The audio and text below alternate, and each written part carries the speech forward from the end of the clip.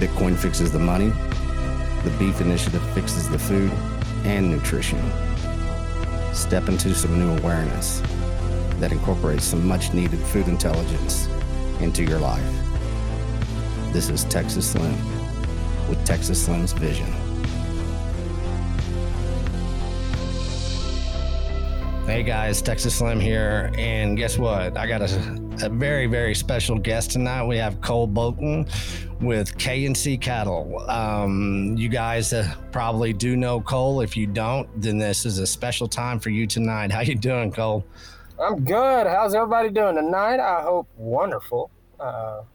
Great time to be on a podcast with you, Texas Slim. It's always my favorite. Yeah, well, we started out, I guess, last year sometime, didn't we, on that first podcast? I can't even remember when it was. Was it before Christmas? It was right before Christmas. I think it was, and I was a pretty newbie at this stuff. I'm still learning and everything, but I think we've improved a little of our audio at least. We don't look as good as we did maybe 6 months ago. We look a little tired. We've been running pretty hard. That's the truth. Well, you were running hard tonight. You were in a storm. We were supposed to do this earlier, but you got caught up after you came back from the processing plant, didn't you? Yeah, somebody wanted to put a damn tornado down, and I was driving through hell, and, just people in Texas, it don't matter if it sleets, it rains, it does anything. They panic, and but yeah, I got delayed a little bit, but we're good to go now. Well, I'm glad you didn't get taken off. That reminds me of home. Of course, that's where I am, up in the Panhandle, and that's all we did was chase tornadoes. This is how I was growing up, and a lot of people freak out by them, but they're actually pretty fun if you know how to spot a wall cloud. You can kind of keep your distance. But when you're down there in Central Texas, man, when those tornadoes hit, you don't have too many places to go. We had dirt roads and everything where I grew up. Out there, you just got highways and interstates now. So yeah, I was shit out of luck on that one. But. Yeah.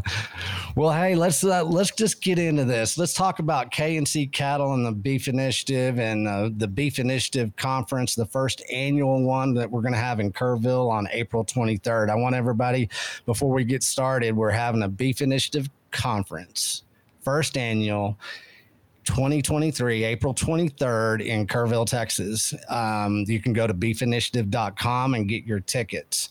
We have been rolling up to it, kind of a slow roll, but we got about 9-10 days out, I think, right now.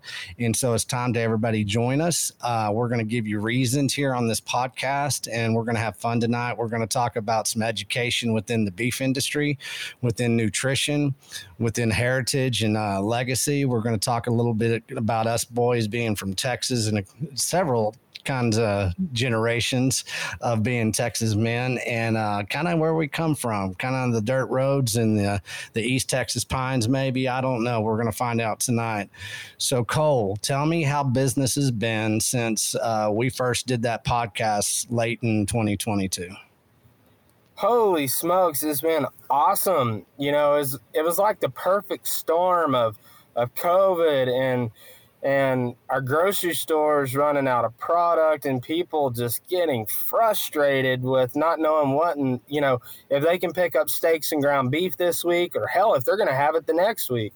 What it did for my company specifically, we've tripled in our size. We continue to do a ton of work with the Beef Initiative too, and those orders have just exponentially grown. Overall, I would say we're in a very, very good spot. We've been very blessed. The Bitcoin community has been outstanding to K&C Cattle, especially being in Austin. But aside from that, we have now serviced all 50 states in the United States. And I would say we keep going, but the shipping costs that we're dealing with are getting pretty stupid. So until we can cross that hurdle, we're going to focus more right here at home in Texas. But overall, I have no complaints. I got a hell of a staff that is behind us, and K&C is in a very good place. And as you know, Hometown Meat Market, which is a processing plant I'm partners on, I'm so excited. We hope, I'm not going to give the date yet, but we are shooting for June 1st for Orlando. I hope so. Wow.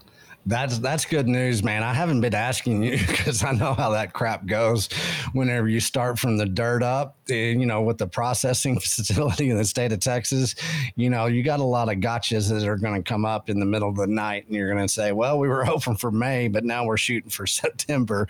So for you to say June, well, hey, I'm putting credit into that. I'll tell you this, everyone says I'm freaking crazy because, it's supposed to be September of last year and just non-going hell. But I got crews that are working on finishing up our rough end tonight. And it sounds crazy, but a processing plant's pretty simple. The insulated panels, your coolers, once you are able to get the building up. So I went and put light towers up on site and told their ass to work 24 hours. I don't care. Get that damn thing dried in. Wow.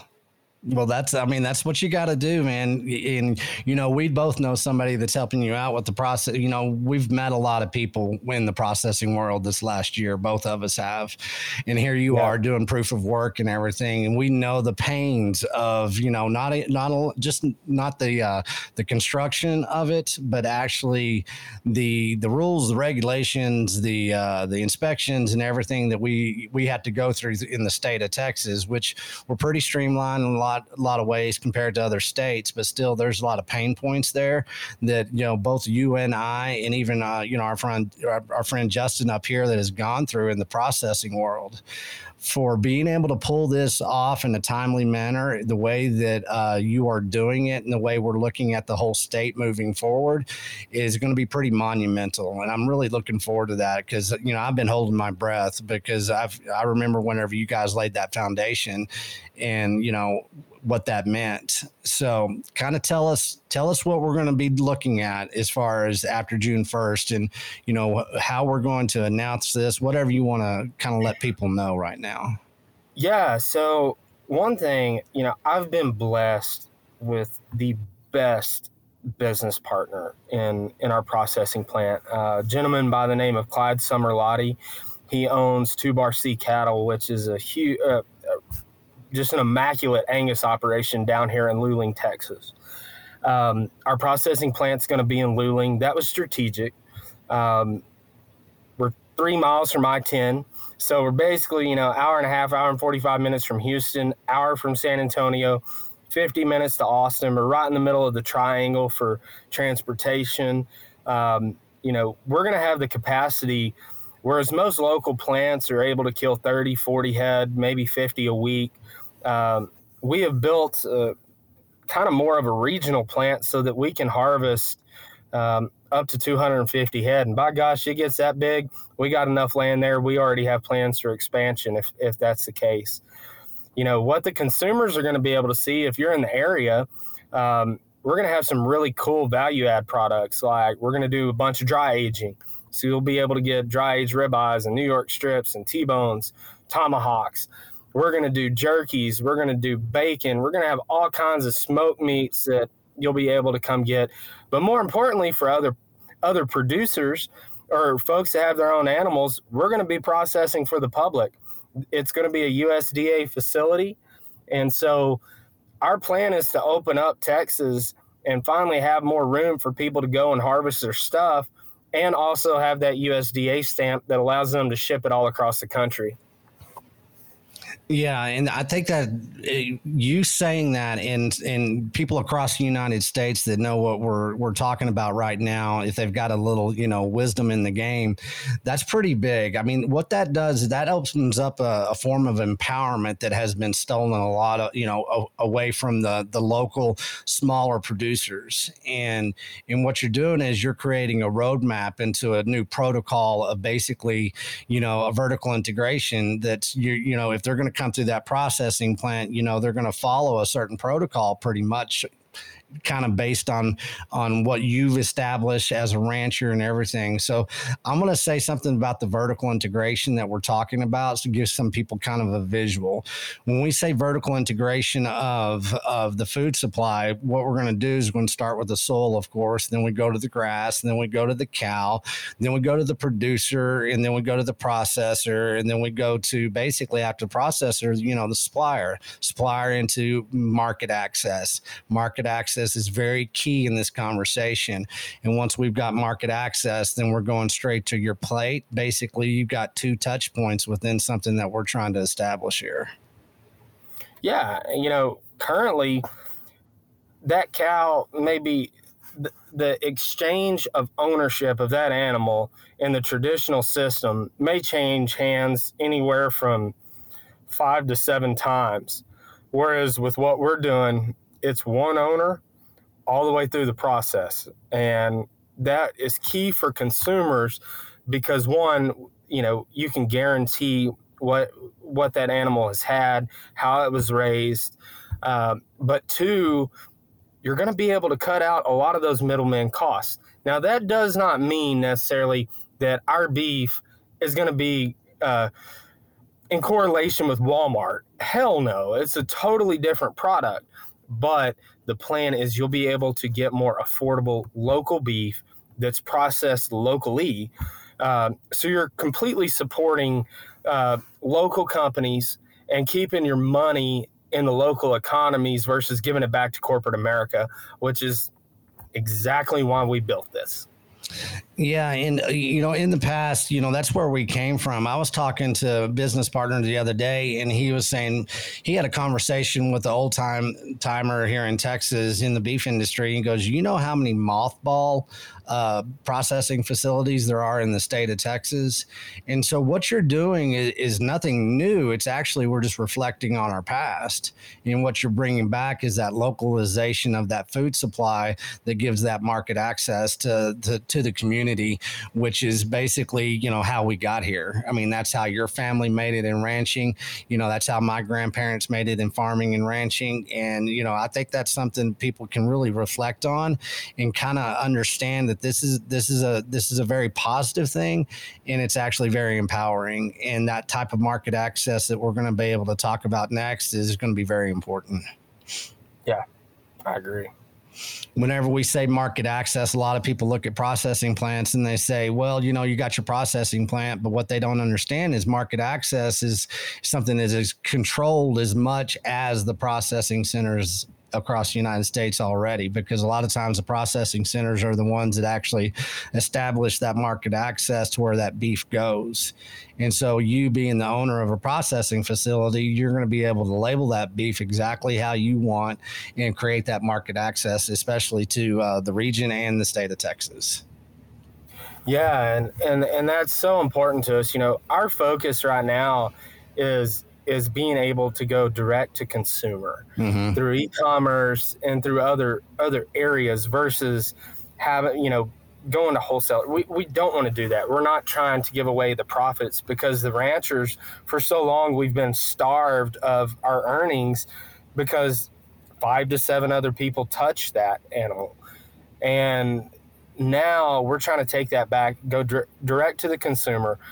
The taste profile is so much different. I mean, Slim, you've introduced me to so many folks that we have sold halves or boxes to, and we're just getting crazy ravings from these people about, holy crap, this tastes so different. I never want to buy grocery store beef again. Yeah, we know. We believe in that vision. That's why I built all of this, because of the feedback we were getting.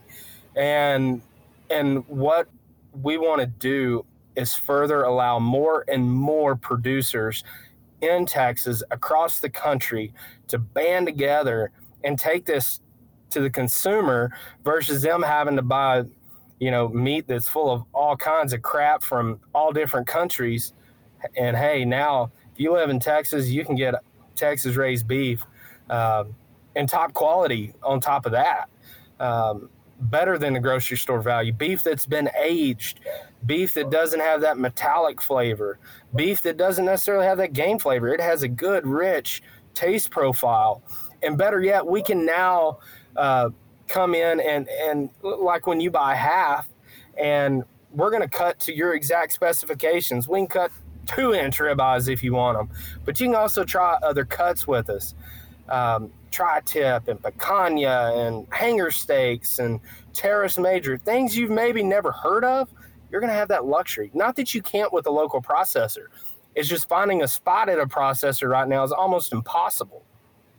Yeah, and that's what's holding a lot of the ranchers back is like, they can't get a hook time for 18 months.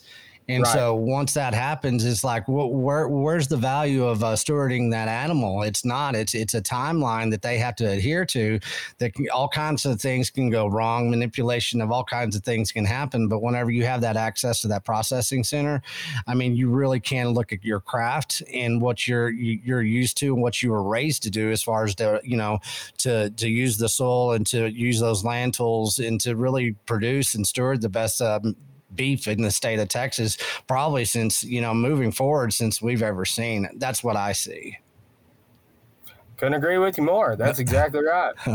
Well, that's why we're both so happy these days, because things are happening, and it's kind of exciting to, be a part of.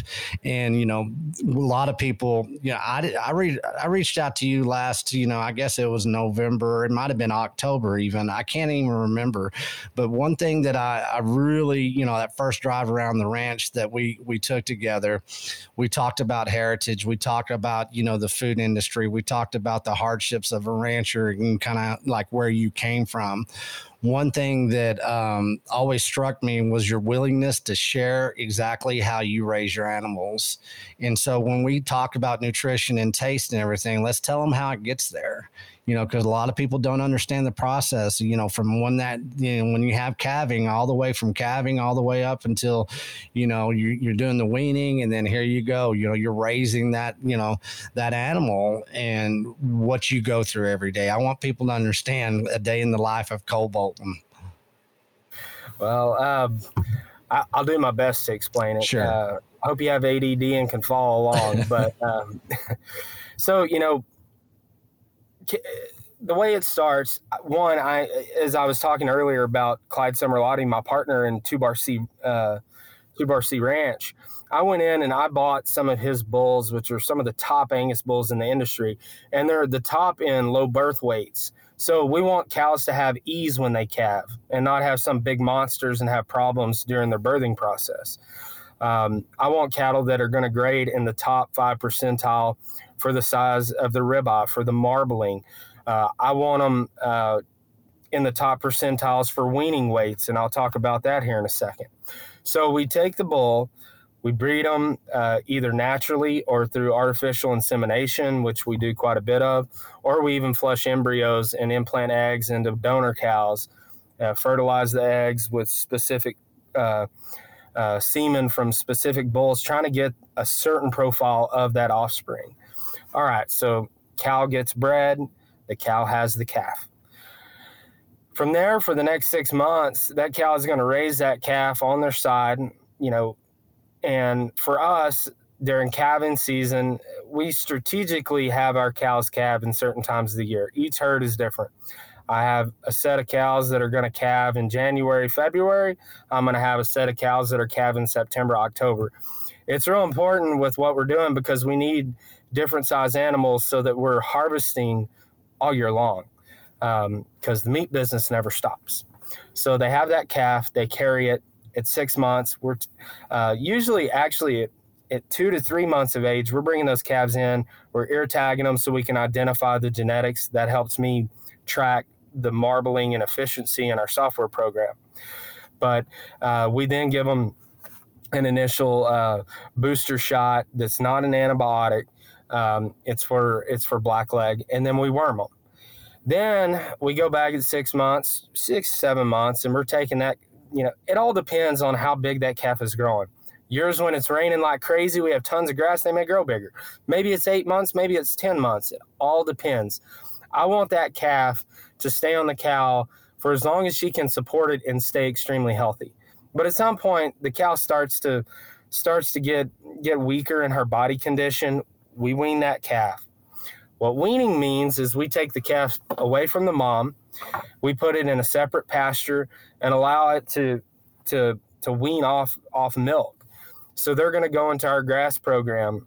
And in that grass program, they'll stay in that program all the way up till normally those calves are going to weigh 800 pounds.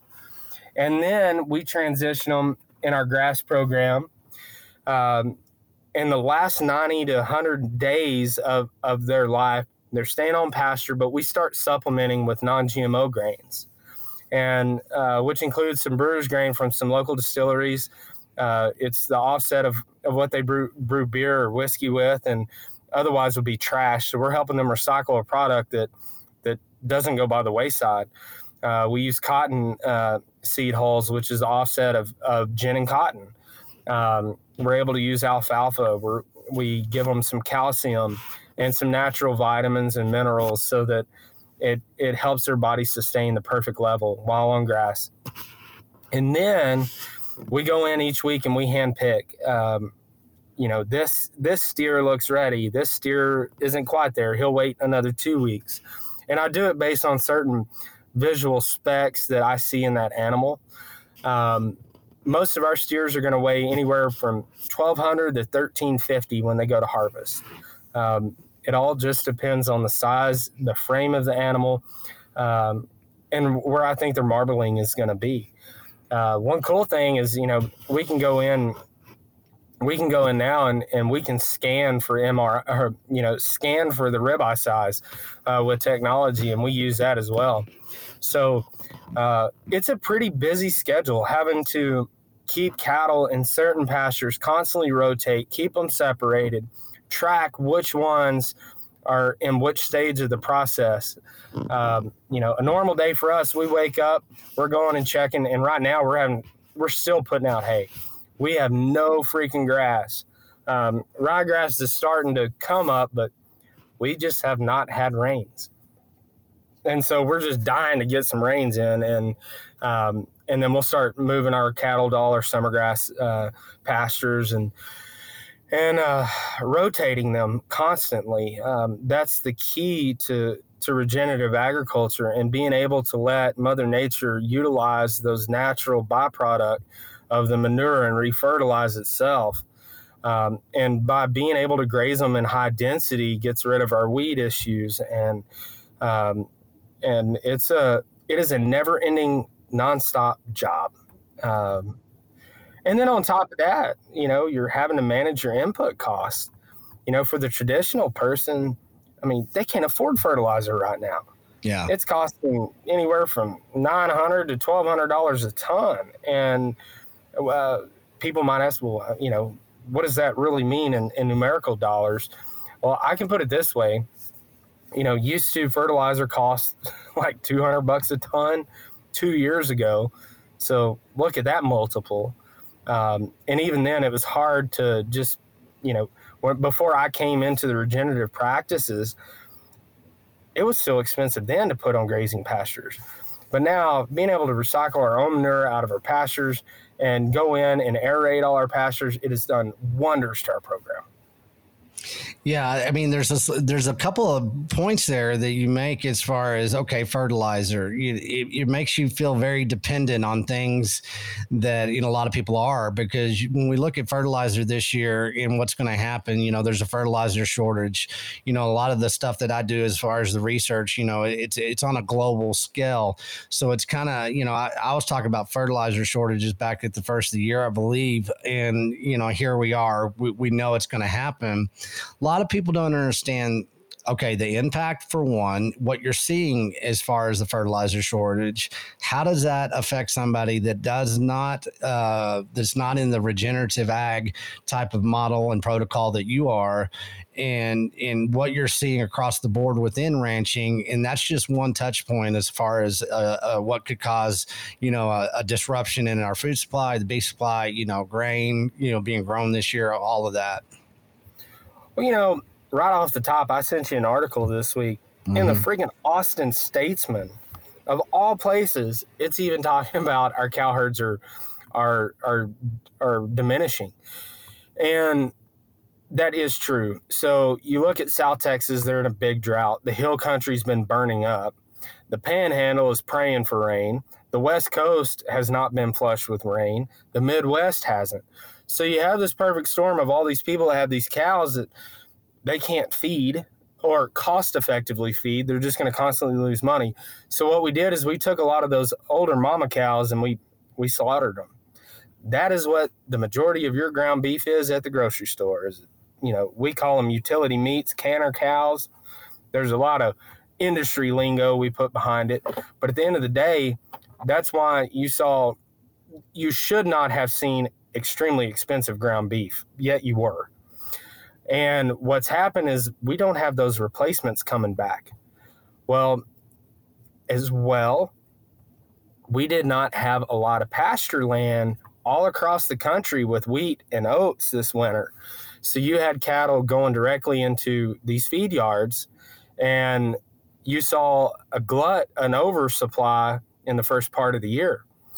But what we're about to see, and everything that I'm reading and studying, is pointing in the direction that beef prices are going to continue to go up.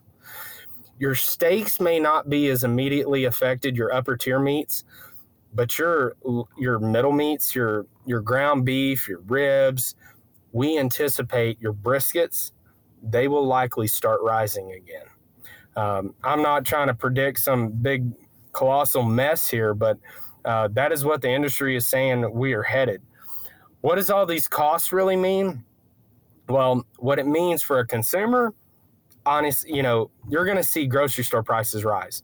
You're going to see the higher end prime product is going to be much tougher to locate or to source. But what you're going to see from the producer, the farmer side of the ledger, our cost to raise these animals, to feed hay to these cows, whereas like a round bell down here, it costs us $35, $40 to make, maybe 50. All depends how much fertilizer and whatnot you use. Now, you may see round bells this year. I've even heard rumblings of $150 round bells. Well, in one group of cows of 20, I feed 4 a week. Do the math on that. That cost will not work. And so what you're going to see is these producers are getting more money for their cattle, yet their input costs do not match up with the increase in money that they're getting. So you're going to probably see greater losses, or you're going to see people exiting the industry. This happened about 7 or 8 years ago. I think it was in 2011, 12. And then we had a huge increase in prices. We all made a little bit of money, and then it flatlined again. You're going to see the corporate packers still continue to make really good margins on the meat that they're cutting, and they're not passing that along to the farmer or to the consumer. They're going to continue making really good money while the rest of us suffer. Yeah, and that brings up about, the big processors, and this is just facts that came out in the news and facts that our government, reports to us. We just went through last month, I believe it was, when JBS was fined that $56 million. And, based on price manipulation and everything. And of course, the administration used it as, hey, look, we really scolded these boys, for being bad boys and all that kind of stuff. But people don't understand that $56 million goes to nobody. It's awarded to nobody in the industry. It's nothing but, it's a distraction really of the deeper issues that are going on within the processing world as we know it. A lot of people don't realize that 85% of our meat are processed by 4 of the processing centers, and they're global companies. They're not, companies that are based out of the United States.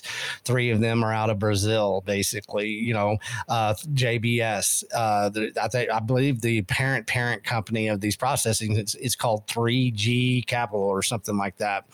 But they stay pretty hidden as far as in the corporate structure.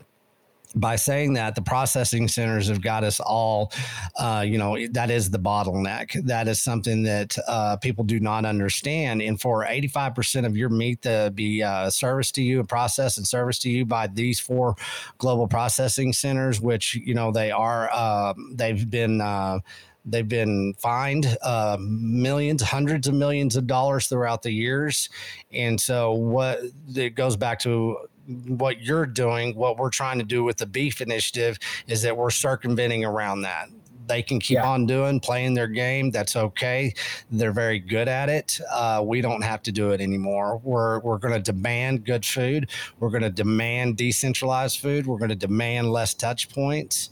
And, that's that vertical integration that is basically becoming proof of work for us. Yeah, and I think from both sides of the ledger, from the consumer and the rancher side, you know, we're hopefully going to finally take our ownership back. So you ask yourself, like, how does a consumer take ownership back? Well, what it means is now through the beef initiative, you have clear transparency of where your beef comes from. You have clear transparency of what they were given as far as shots. You have clear transparency of have they been implanted with hormones. Most people don't even realize when you go out to eat, most of these steakhouses, you're eating beef that doesn't necessarily come from the U.S. You're eating beef that's been implanted with hormones. You're eating beef that, has not been raised in a stress-free environment. That's why that's been the biggest struggle in the beef industry for 40 years. You take two prime ribeye steaks, neither one of them will taste the same. There is a true reason for that. Yet, I can tell you, if you take two prime steaks that are raised ethically in a grass type environment, and even on a non-GMO grain, you can see a very similar taste profile. That's the difference. And that's what people, as they're starting to get acclimated to buying directly from the ranchers, they're like, holy crap, this is something different. Yes, it is. It is completely different. This is what your grandparents and great-grandparents were able to eat on for years, yet it all changed. We're going to take that ownership back through the beef initiative. Yeah, and that's what's so exciting. I love talking about our grandparents because the type of life that they lived and how they got us to where we can reflect back and have that type of wisdom and have that roadmap and that blueprint on how to do this and how to approach it, within the lifestyle itself, within basically the education of itself.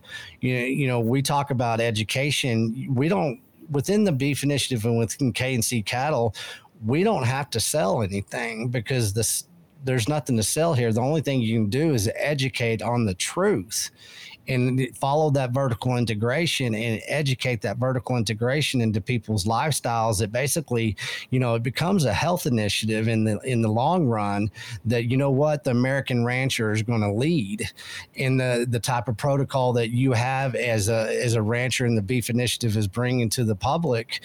You think about that. And I'm going to say it again, the American rancher is going to be leading the health initiative of the United States.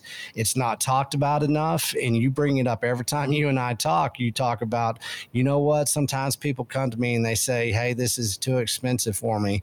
And you're first to point out, well, you look at this as a long-term decision and a lifestyle that you invest in, that you're very intentionally with, your medical costs will go down in your life. It is a health initiative, and it's something we need to start educating on. It is. And what people need to realize too is, they can go to their local ranchers and buy in bulk. And for the majority of the ranchers I know, their pricing is going, if you take each cut by poundage, go toe to toe against any grocery store, unless you're just buying junk trash meat. If you try to go similar apples to apples, ground beef that's 80-20 against ground beef that's 80-20, ribeyes that are prime against, or whatever that your rancher is marketing, I guarantee you when you buy in bulk, 9 times out of 10, they ought to be able to beat the grocery stores. I'm not saying that there aren't some ranchers out there that get a premium, and maybe they do. I didn't design our company that way because I want more and more people to be able to try our product and to get on board with our product. And as I've said, I don't mean it with arrogance. I mean it very modestly. And quite frankly, I've been blessed to get this kind of feedback through Google reviews and website reviews and Facebook comments, but it just is better and tastes different. And it tastes richer. People love that flavor. And if more and more people realize that, what it can do for your cholesterol levels, what it can do for overall health. Slim, we talked about this the other day. This is one of the few times where we can take people of varying opinions. I've had vegans, and you have too, that have talked to us. We've had folks that are huge environmentalists that were against cattle. We've had the opposite side of the ledger. You have hardcore ranchers and producers that are like that, I don't give a damn about all that. I care about making more money. And then you have some folks that have just some common middle ground. They're like, hey, I want to buy something that makes me food conscious and health consciously feel secure. I want to buy something from someone I know. And what we've been able to see is we can take all sides of the spectrum. And with what we're doing with regenerative ag, it makes the people that are real conscious about the environment, makes them feel better.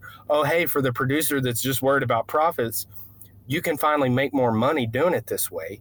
And for the consumer that just is kind of right there in the middle, this meets the exact expectations of what they're trying to get. So we can finally actually bring everyone together. It's not a, I'm a Democrat, I'm a Republican. It's not I feel for this agenda or I feel for that agenda.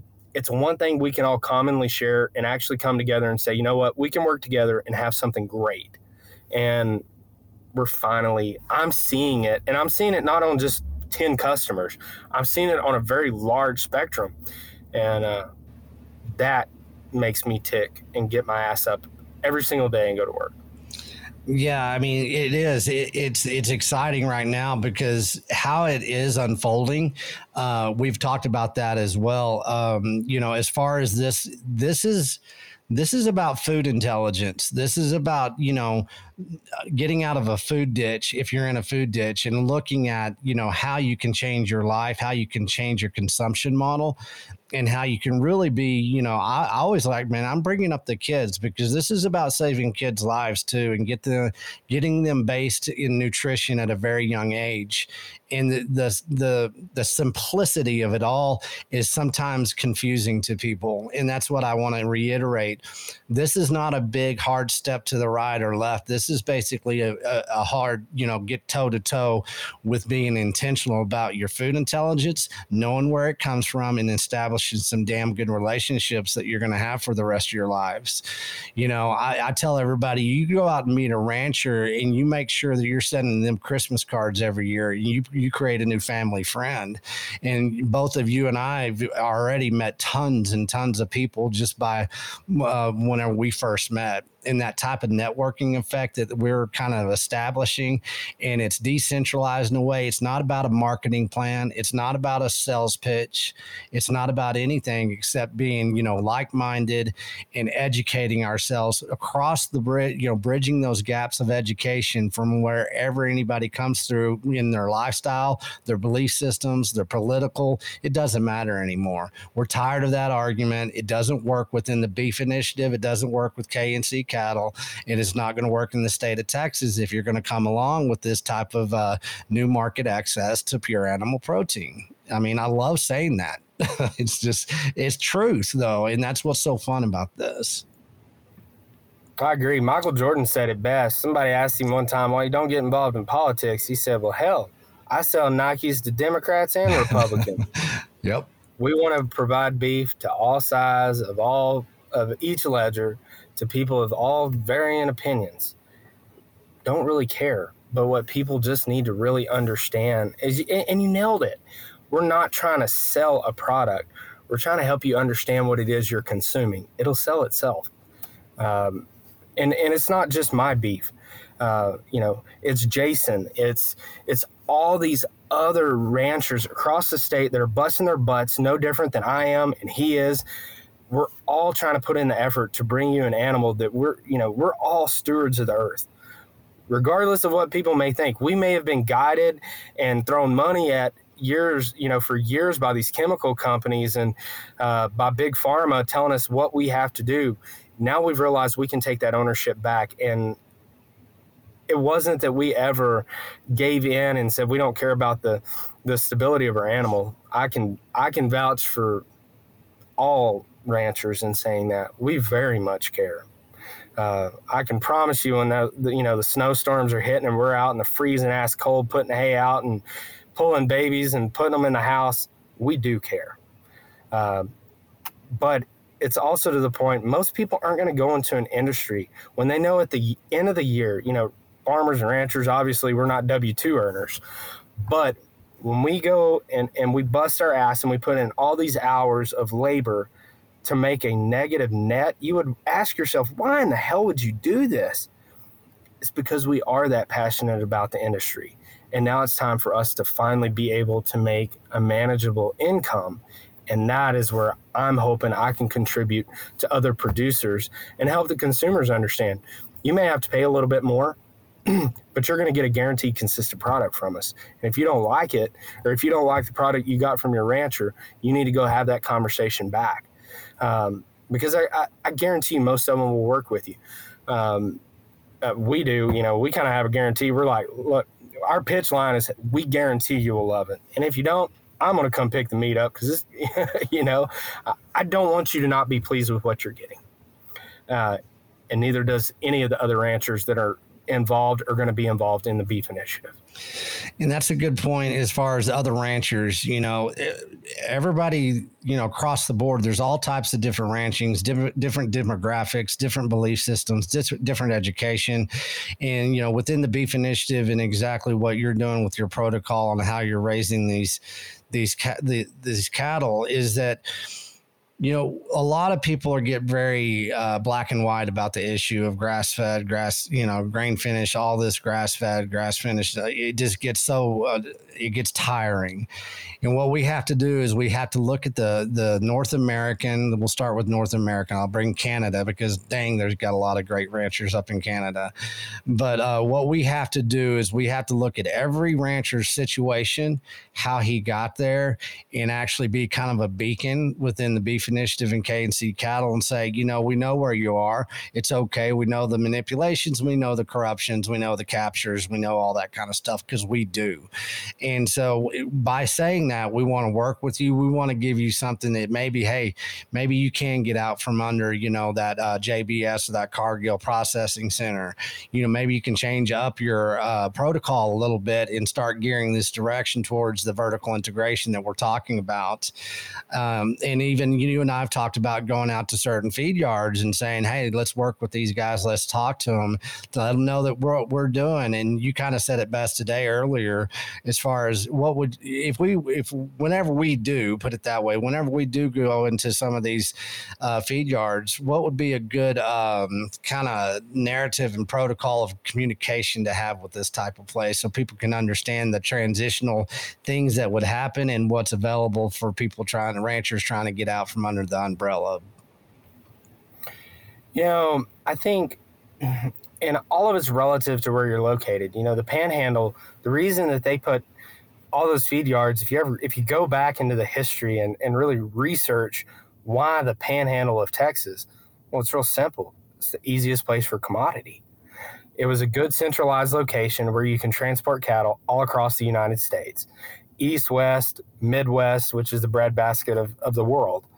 You have yards in New Mexico, Colorado, Nebraska, Kansas. We got some down here in South Texas. Each of them have a different profile, but what we can do, one of the biggest, I had the hiccups. One of the biggest things that I have seen, because I've done some studies of my own, but you're seeing more and more studies being performed by universities, is spacing, being able to give the cattle ample room to graze and to be able to move about. There is a purpose for feed yards. The purpose is a lot of ranches. For instance, let's look, God forbid, Texas may be there if we don't start getting rain. But look at like southern New Mexico, or even that study that was done in the Chihuahua Desert of Mexico. You had a guy that was sitting grazing cattle as much as he could on his forage, but at some point in the seasonality, there is no way he can carry that animal. It didn't matter how much water he was able to get to the crop. It got too hot and the forage would not sustain. So what did he do? He had to send his cattle to a place to be able to be an extension of his operation, which was that feed yard. So what we do, and I see going in, is going to these yards and saying, hey guys, look, the industry is changing. We're already seeing it. You're finally seeing feed yards that carry NHTC cattle, which is non-hormone treated cattle. Oh my goodness. I never would have thought that would happen 5 years ago. And now we're seeing yards that are doing it. They recognize that consumers actually give a damn about it. So I don't think they're blinded to what's coming. Aging beef is another huge thing with processors. That's why local beef tastes different. You get to age it longer. We can age it 14, 21 days versus your traditional meats aged 3.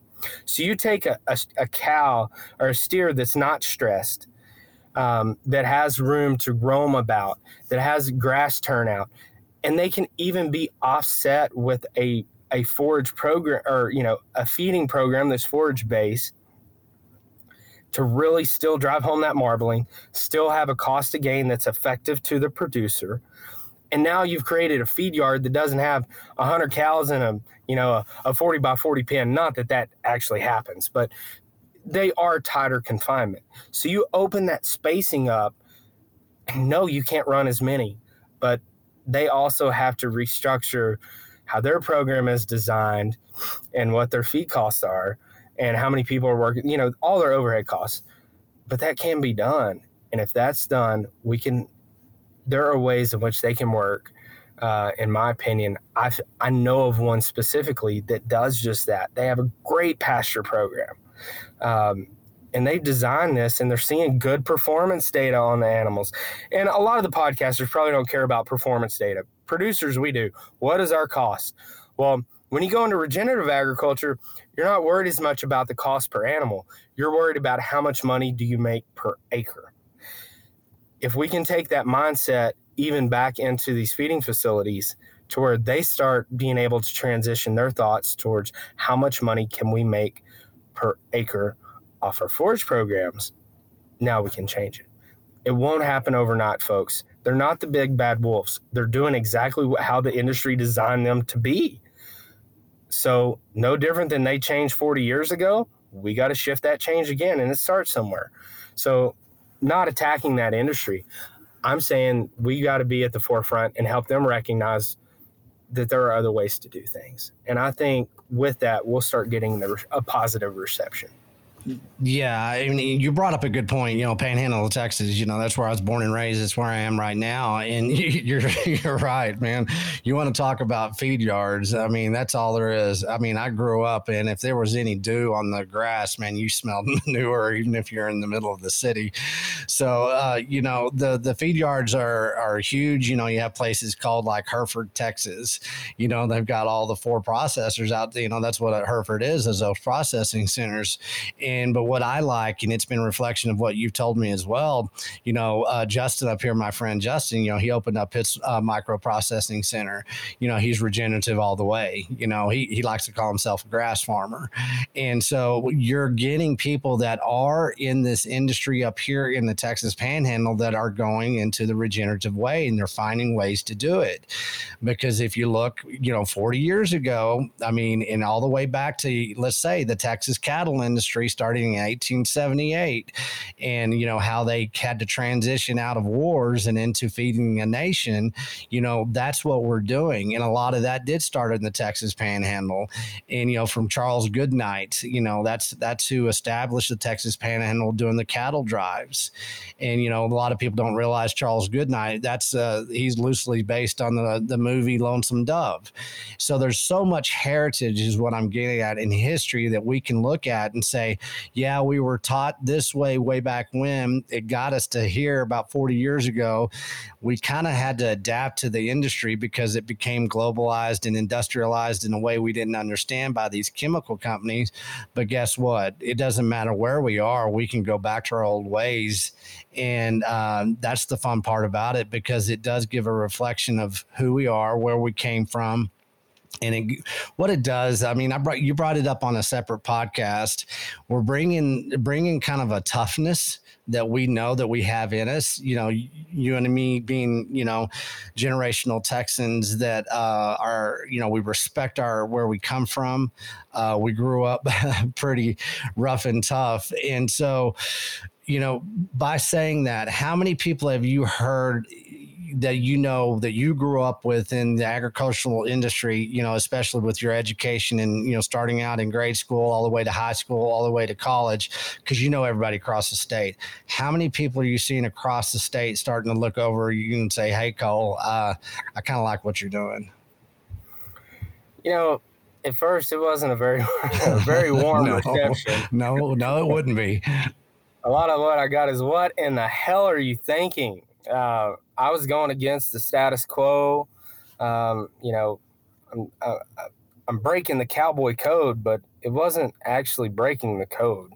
what I was doing is trying to do the opposite of what had been ingrained in us. I never said you can't ride horses to pen cattle. Hell, I ride them all the time, almost every day when time permits. I still work cattle on horseback.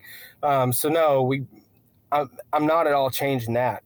But going back to the answer to your question, what I have seen is over the last 2 years, so many of us were manipulated through the market, either from COVID or from the corporate packers, and we're sick of it.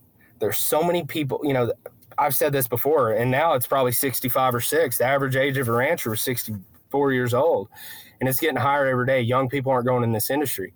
So the young ones, we're at least cognizant and are figuring out, hey, you can do e-commerce, or, things are driven through an online platform. Purchases are made online and not necessarily at stores anymore. We're receiving that, and we're starting to see that, like, hey, these corporate companies don't give a damn about us. Cargill, Monsanto, they don't give a shit. And excuse my language, but I feel very passionate about that. They don't. And it has taken, so many people that are in agriculture, several of us, including myself, also work other jobs in order to supplement this. And coincidentally, a lot of them had, in some form or fashion, either have worked for seed companies, for, these fertilizer companies, these drug companies, and they saw them, with the shot mandates and all this stuff, turn their back on them and not give a damn about what their personal thoughts or feelings were. And they realized they were just another pawn. They were just another number. And now I'm starting to see the reception change. I have a good friend in the Panhandle that, they've been in the feeding business for a long time. They own feed yards. And about 2 weeks ago, he called me and they're like, hey man, we saw you've been doing this beef program. Talk to me about it. Well, hell, I'm an open book. Let's talk. I'll tell you all about it. I'll tell you the headaches and I'll tell you the blessings. And they're recognizing that they're tired of being at that mercy too. And they're big players, huge players. And if they're recognizing it, that's an acceptance by the industry. Yeah, it really is. And I can speak firsthand about that. I mean, I see these guys every day because that's just where I was raised. It's just to understand the industry on the level that you and I do. I mean, for what you just said, that means something because, there's some powerful, big beef people in the Texas Panhandle, and for them to be looking down south at a protocol that, they haven't used in the last 40 years, basically, because that's what got them here in the first place. That's pretty powerful. And, that's going to be fun to kind of steward. And once again, there's that education, you get to educate, you get to filter through me. I get to educate the public. There's a streamlined process that's going on here as far as crowdsourcing information, the education to where it actually makes intentional change that we're doing on so many different touch points. And every single bit of it is something that we can circumvent and that we can take the empowerment back and we can put the value of the cow where we want to put the value of the cow instead of being dictated to the rancher and the consumer. Exactly. You couldn't have said it any better, man. Well, good. I'm trying to get good at this because you've been teaching me. Well, hey, that's a good rundown today. I told you earlier we're going to have some fun tonight too, and I wanted to tell a couple of stories. I want to talk about before we segue into that. I want to talk about the Beef Initiative and what it means to me and what it means to you as far as you're going to be one of the great speakers there. We've got a hell of a lineup. It's very diverse from health to nutrition to ranching to Bitcoin to me. And, it's kind of fascinating that it's going to happen because we haven't been at this very long. It's 6-7 months now since I first started and I wrote an article, and here we are right now. The Beef Initiative Conference, it is in Kerrville, Texas. I picked Kerrville, Texas because of one thing. I wanted people, because I knew a lot of people from the Austin area, Central Texas, were going to come to the, whoever does come to the conference. I wanted them to drive from Austin to Kerrville. There's history there. There's small towns. You go on that drive, from Fredericksburg, you have, you can go through, you can go by and see, there's so much you can do, circumvent. You can go to Luckenbach, you can go to Mason, you can go to Johnson City, you can go to Llano. And, knowing the Texas Hill Country is fascinating, and it has a history to it that a lot of people don't understand. I'm very big into Texas history because it's important to know it. And then the conference is going to be held at the Museum of Western Art there in Kerrville. It's a very renowned international museum of art that is basically about the Texas cowboy and about Texas history. And so just coming to that conference, you're going to get a bonus that people don't realize, that they're going to be able, they're not going to want to leave. They're not going to have enough time doing that. So I thought it was the perfect example of bringing the education that we're talking about, kind of forecasting a path forward to where we give all of our listeners, our consumers, our friends, that market access that we haven't seen in our lifetime. And I think that Kerrville is a perfect start. I think, we're going to have a steak dinner afterwards. You're going to be providing the beef, of course, that's on your plate. And so, whenever I decided to have this conference, the first person I wanted there was you. What does it mean to you to be able to kind of start the Beef Initiative off, our partnership that we've established? What are you going to want to talk about, and what does it mean to you? I'm just flattered and honored to be a part of this. And more than anything, I'm excited for the folks that are coming. It'll be a great vacation weekend for, even if you don't want to hear people talk about freaking cattle in the industry over and over, that's not what we're going to do. Yes, you're going to hear some good stuff about it, but at the same time, aside from the education piece, we're going to have a lot of fun. And by gosh, if you leave there and you're not so damn full, you go comatose, I'm going to be pissed. We're going to give you all kinds of stuff to try, all different cuts. Our chef, Johnny, that works with me, he has some pretty cool stuff lined up for y'all to try out. For me, the way I look at it, I want to come in and let people have some insight on what it's like being a rancher. We're going to have some fun. I'm not going to be some damn monotone speaker that just hits you with a bunch of information. I'm going to tell you a little bit about cattle. I'm going to tell you a little bit about some of our struggles, but I'm also going to let you be, as a listener and as a participant in the conference, you're going to get to interact and hopefully put yourself in the shoes of a rancher for a day, and kind of announce some really, really cool things that we have coming down the line that you can be a part of. So even if you live in urban America, we got some ways to get you involved in the cattle industry too, if it's something you enjoy. Or hey, even if you want to source meat for your whole family and your friends or your neighborhood, we're going to talk about some opportunities there. We have a great lineup of speakers for those that are interested in Bitcoin and what it can do to better extend and allow you to mine your protein sources. And even for those who aren't interested in Bitcoin or don't understand the concept, there's going to be a lot of really, really cool speakers with amazing history behind them that are going to tell you their life stories. They're going to tell you what they do, how they've been successful, and I'm just excited to be a part of change, to be a part of something bigger, to be able to give back to an industry that I love and I'm so passionate about. If y'all have heard me on a podcast before, I'm an annoying banker during the day and kind of that chameleon cowboy in early morning hours and after work hours. But we all come from different walks of life. At the end, we all got to feed ourselves. And we're going to talk about some pretty cool ways on how we're doing that and how we plan on changing that. That's an excellent rundown, and you just made me remember. We're talking about the conference. We need to sell some more tickets, and I just established a discount code, and it's going to be: you go to beefinitiative.com, you sign up to get some tickets. You of course can buy your tickets with Bitcoin. Of course, we wouldn't do anything without being able to purchase in Bitcoin. But anybody listening to this podcast right now, you can go buy your tickets, and you can have a discount code 10%. It's going to be SLIM, SISLIM. SLIM is a discount code. So if you're listening to this podcast, share it and, get some people signing up for those tickets, 10% off. You bring up something, that I wanted to talk about as far as having fun. You and I, you being from Texas, and everybody gets so sick of that, but I'm not ever going to quit saying it. But Texas is different. Texas, growing up in Texas, we got a form of toughness to us, and you and I got a little proof of work of toughness. And we in Texas like to tell stories, and I can tell some damn good stories, and I know you can too. So I'm going to start a story here, and it's going to get kind of long, and you might get bored, but I don't think you will, Cole. But time I get to a certain point of this story, I'm going to hand it off to you, and you're going to finish the story because it's a story you told me, and I'm going to put you in a corner here. Great. Well, what? I came to Austin, I don't know, whenever that ice storm was, and the whole damn town shut down, right?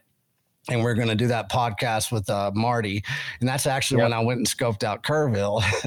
And so I'd driven into Austin. I grew up, most of my adult life was in Austin. I got there when I was 19.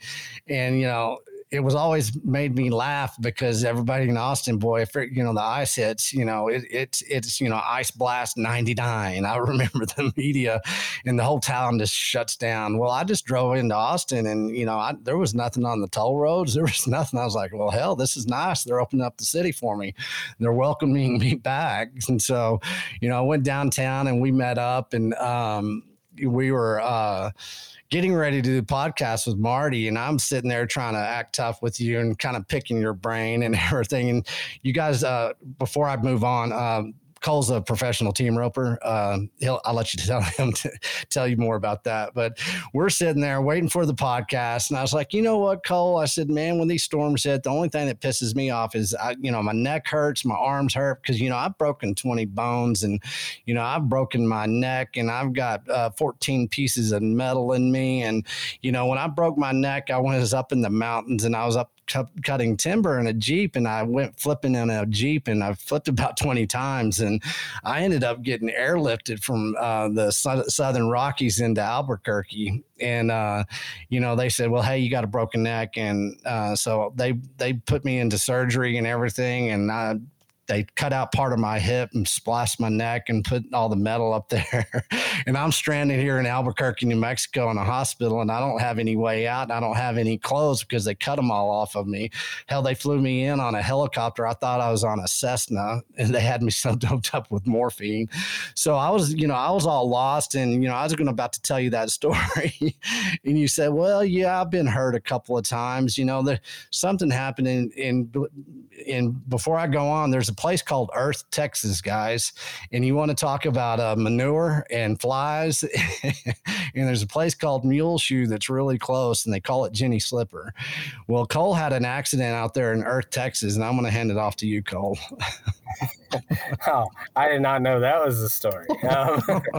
Well, yeah, as not that I'm super old, my body and all the metal in it thinks I am, but when I was young and dumb and in college, I've been an adrenaline junkie forever. So, if anything dangerous I could do. Long story short, I was at a ranch rodeo, and the guy that rode our bucking horse, our saddle bronc horse, couldn't show up, so I got voluntold. And I did volunteer here. I'm not going to lie. I wanted to. So I had to ride the bucking horse. So long story short, I rode the horse, and we're, in saddle bronc or in ranch bronc riding, either one, you ride the horse, you buck, you ride 8 seconds, and then another guy on the horse comes and picks you up. We call him the pickup man. Well, the horse is bucking. I make the 8 seconds, and I go to get off, and the damn pickup man put his arm around me to get me off the bucking horse. And when he did, his horse spooked, dropped my ass on the ground, ran over the top of me, split my collarbone out the skin, and it basically just made a perfect X. And the thing with Earth, Texas, you don't really have an ER, and we damn sure didn't have an ambulance because there's not a hospital.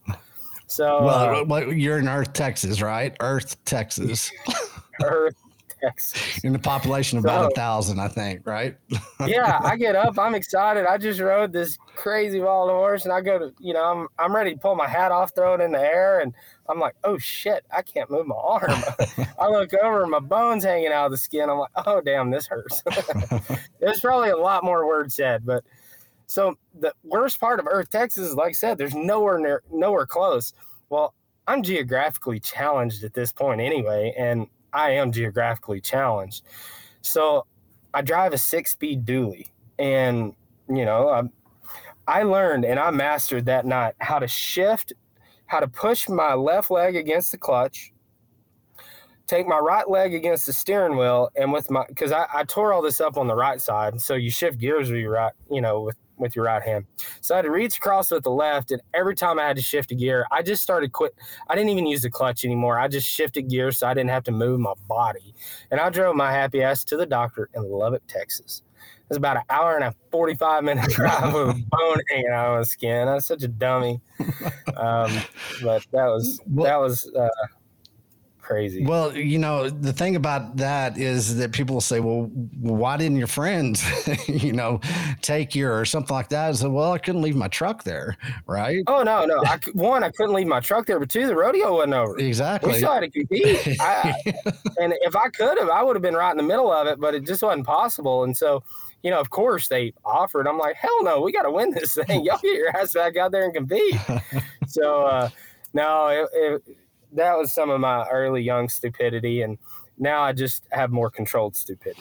You have controlled stupidity that basically, but before that, I guess you've had a couple of knees blown out, perhaps. Yeah, I've redone both my shoulders, my rotator cuffs, broke both my legs. Yeah, I broke ribs, all my fingers. I can't even flip you off straight if I get mad. If your listeners could see, I would show them and they would laugh. But my fingers are so freaking bent. They go backwards. Yes, they are. They go backwards. Yeah, I'm not going to be a hand model for my next career. So no. Well, at least you got your thumbs. I mean, you are a roper. I have not lost them. Thank goodness. Knock on wood. Let's talk about that. What happens to a roper who loses his thumb? How does that happen?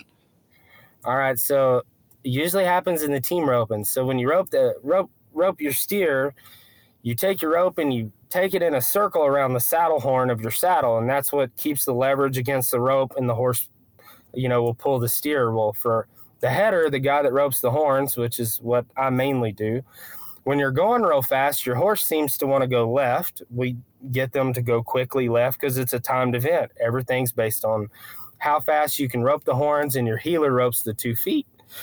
And so if you go too fast, sometimes your rope is not completely tight on the saddle horn. And when we go around that horn, your thumb is up. Well, if you do it too quick, you can make your rope basically half hitch or get hung in that coil. And when that happens, your hand sucks down. That's how I broke all my fingers. I've just been fortunate I never cut them off. But typically when it happens, it'll serrate your entire thumb.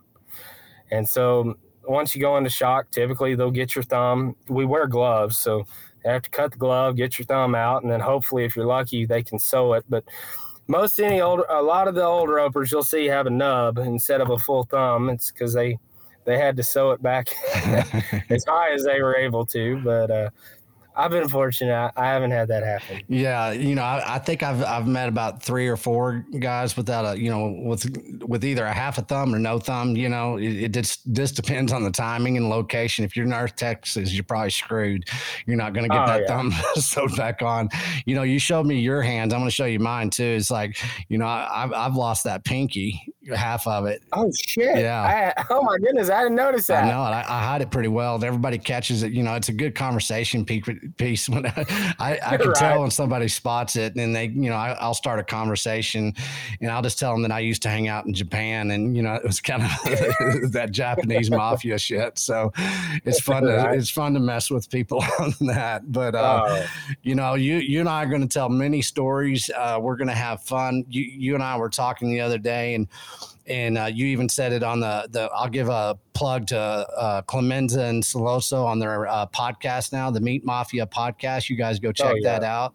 Those guys are doing wonderful things. They're going to be along with us for the ride. There's a lot of things being talked about, a lot of speaking stuff going on, a lot of services about to come up, and there'll be some good announcements coming forward. But as far as, being a lifestyle, bringing that toughness back to our families, and back to, us as being men, women, cowgirls are some of the most, I just respect what they do with the horse, the relationships that they have with the horse.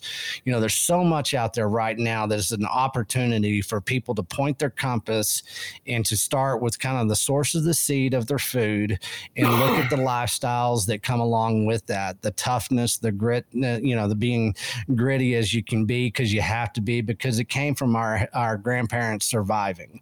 It wasn't a luxury thing, but what we can do is we can bring some eloquence and sophistication that will basically bring a luxury to our lives, because, what we've gone through the last couple of years and what the cattle industry has gone through at least the last 40 years, there's a new lifestyle to be had here, and we can all have fun doing it. And this year is going to be, just wrought with opportunities, and we're gonna meet so many great people. The Bitcoin community, the ranching community. I'm going to get back to going to rodeos. You're going to rope some this year. You already roped a little bit. Let's talk about that. What do you see from your side? We talk about Yellowstone being the TV show and all that kind of stuff being very popular. People got the radar out for some type of Western heritage, cowboy heritage, and I'm going to have a blast doing that. I'm going to start wearing my damn cowboy hat more. That's for sure. Well, the Western lifestyle, it is, as a team roper, as a guy that participates in rodeo, it embodies everything that we stand for. I went to the Bob Feist Invitational, which in the team roping world is the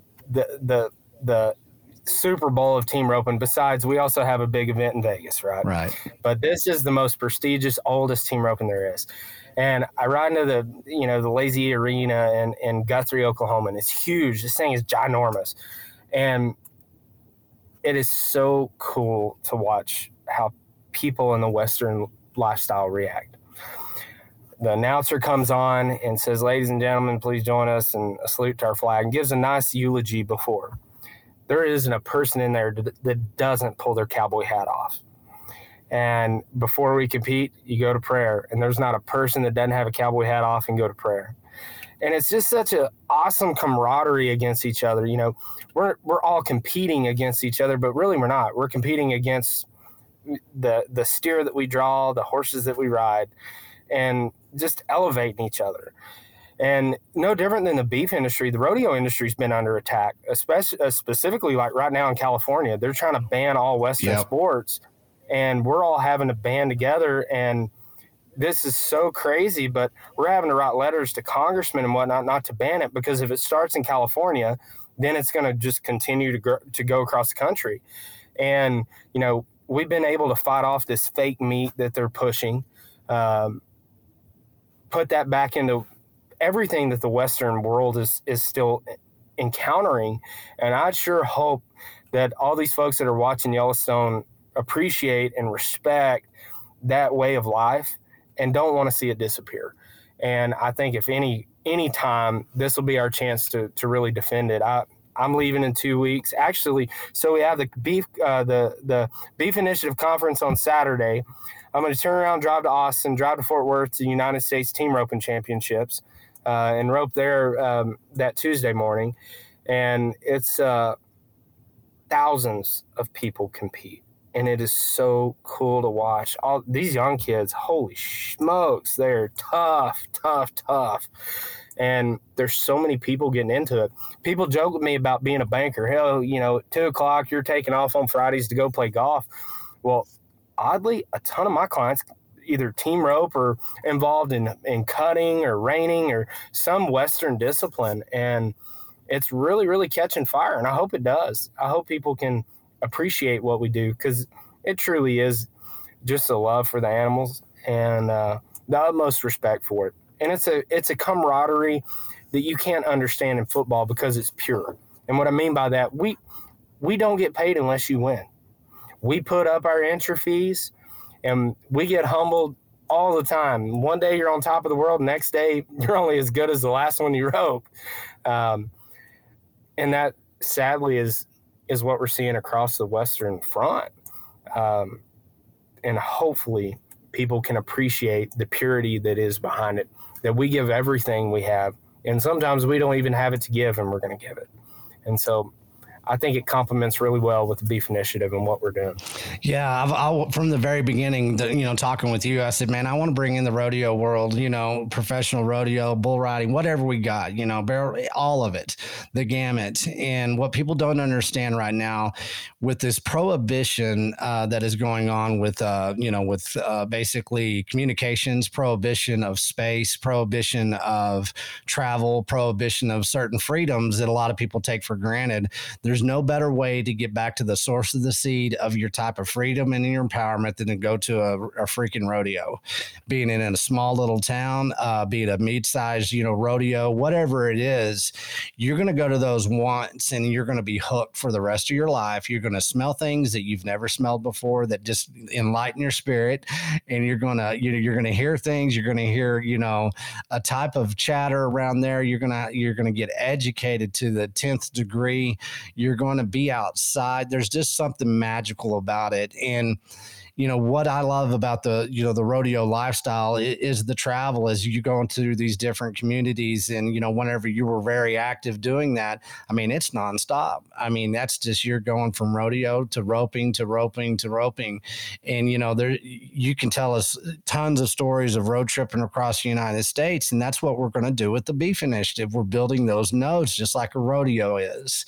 We're going town to town. We're going across the state of Texas. We're letting everybody else look at us from the United States saying, hey, follow this slide of the Beef Initiative.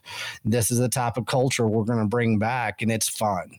It's honest. It's pure. It's based on truth. It's based on history. It's based on tradition, and it's got a lot of strength to it that's going to, get people thinking differently again. And that change is going to be something that's completely beneficial to their family and to their legacy. It starts now and it starts this year. And this is going to be, this is going to be the fun part. So saying that, you got me in a corner in my own mind here. We're going to have to start talking about rodeos. You're going to have to start giving me stuff, and I'll start tweeting them out, like which ones people should be looking at across Texas, or just the circuit or something. You can start feeding me on a text, and I'll tweet them out from Modern Teen Man, and we'll do that. Absolutely. And I'm fortunate my wife has got into reining, and for those that watch Yellowstone, she's gotten into cutting, but it was pretty cool at the cutting fraternity in December. It was in Fort Worth. And so you had half the Yellowstone cast is there at the cutting. They're all riding. It was a big celebrity deal.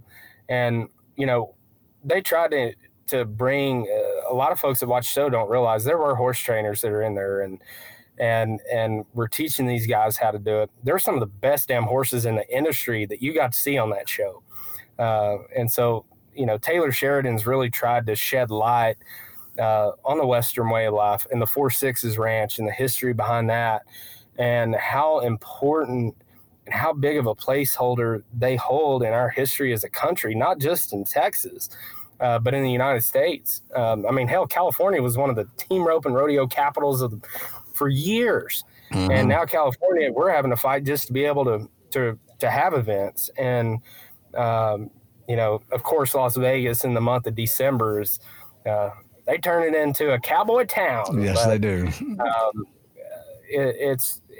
It really is a special industry.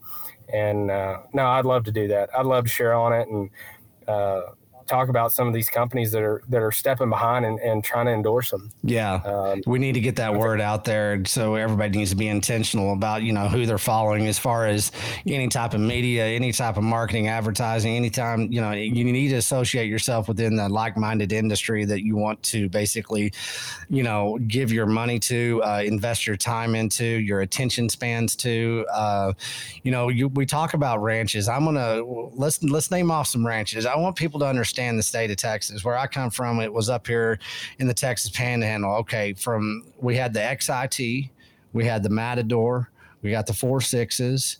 You want to talk about some vast, very large ranches back in the day. How fascinating was that? Those ranches being established and, when they were in the late 1800s, all the way early 1900s. Yeah, you had them. You had the Pitchfork. You have, you said XIT, and then of course the King Ranch down here in South Texas. There were just so many that owned so much country, and these guys would work for them their whole lives, as cowboys for very minimal pay. But unless you've lived it, you can't understand and appreciate the freedoms that come with, taking care of animals and having wide open spaces and sleeping outside on the prairie and enjoying that experience. It's not as fast sometimes. I was joking today. I showed up to the processor, I had boots and spurs on, and they're looking at me funny. I'm like, look, I was in a big hurry. And usually when I'm in a big hurry, I jump on the damn four-wheeler. And I'm running, I'll grab a set of cows and move. But my freaking four-wheeler wasn't working today. So I had to get old-fashioned, jump on my horse, and it took another 10 minutes. But it makes me sometimes slow down and really, really appreciate. Because we do use horses. Do not get me wrong. Today was just not the day I needed to go faster. But,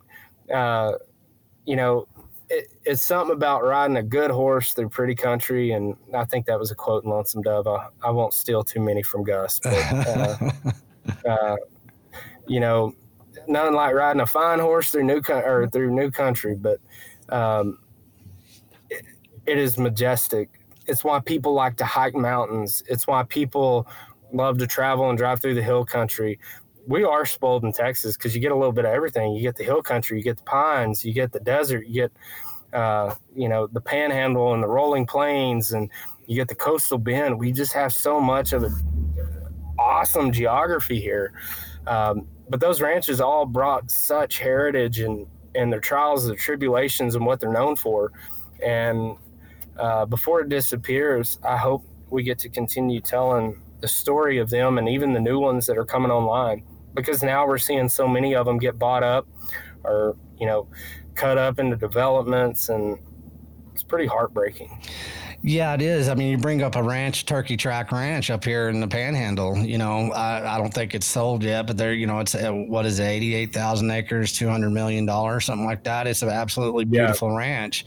And I wish we could get some people within the Bitcoin space, some of the people that are looking forward as far as how we are going to get that asset reallocation moving back into something that what we're hoping as far as the protocol being a store of value that we've never seen before. I want that to be a long-term plan, like a decade plan, that we do get some leverage to where we can actually stop the bleeding of the historical Texas ranch, historical ranchers across the United States. And so, this is why this is a big production. This is a lifestyle. This is a reflection. This is an educational series that you're not going to get tired of. And, it's so fun, waking up every day and moving forward. We've been going on for a little while. Let's come back after the conference, after what we're going to announce some really cool things. If you're not able to attend that conference, we'll have another podcast pretty close after you get back from the rodeo there in Fort Worth. Actually, you know what I'm going to do? Is it a rodeo or team roping? It's just a big team roping. Okay, team roping. And it's on Tuesday. Well, I might have to leave Austin and then go back up through Fort Worth way before I get back up to the Panhandle and just kind of, I need a vacation. I haven't time off in 2 years, so I'll come up there. But, we're going to come back and let everybody know where we are, what we're going to announce, and how we're going to move forward this year, and how everybody basically listening to this podcast and whoever isn't listening to it, you're going to have a call to action that you can have faith in, and we got proof of work to back it up, and here we go. We're gonna have a damn good time. So on that note, Cole, how can people get a hold of you? Of course, because they want to talk to you, because everybody thinks you're so damn charming, which you are, and you're such a good guy. So let us know how we can get a hold of you. All right, so the easiest way for our product line is kncattle.com, KANDCCATTLE.com. You can email me at Cole at knccattle.com. I'm also available by phone at any time. I share that number with anyone. It's 903-721-1682. And yes, I live in Austin, and no, it is not an Austin number. I'm born and raised in East Texas, and I'm not changing it. But it's not spam, I promise, if I call you. Yeah, there you go. I want to, next time we come on to, we're going to start talking about roots, because what we are, we're grassroots, we're grass-fed, and we're grassroots. And so we're going to touch every point of that, what that means as far as the source of seed of everything that we're doing. So everybody, you can get me, of course, at Modern T Man on Twitter. You can reach me at TexSlim at beefinitiative.com, TXSlim at beefinitiative.com. Please go to beefinitiative.com and get your tickets to Kerrville on April 23rd. And if you need to, use the discount code called SLIM, SLIM. Guys, we're going to be coming back at you every night this week with other guests that are going to be on speaking at the conference. We've got Jimmy Song coming on. We have Dr. Mary Kerr coming on. We actually, I think on Friday, I'll be speaking with Adam Curry himself, and that'll be a Saturday morning release. So I have to stand. Legend. Yes, I have to tell him I said hello. Oh, I will. He asks about you every time, and he's got his freezer, of course. I mean, did you deliver out to his house, or was it one of your? He actually came to Did the he ranch. Really? No way. We loaded him up. Yeah, it was fun driving him around and showing him all the shit. And he's a mess. Yeah, it's great because he's helped the Beef Initiative along. He's really been a steward for announcing what we're doing. I respect the hell out of him, and he's got a lot of cards up his sleeve that we haven't even unleashed yet, and that's what's going to be fun about this. So, everybody, you have a good night. Thank you, Cole. We'll be talking to you soon. And everybody, be good.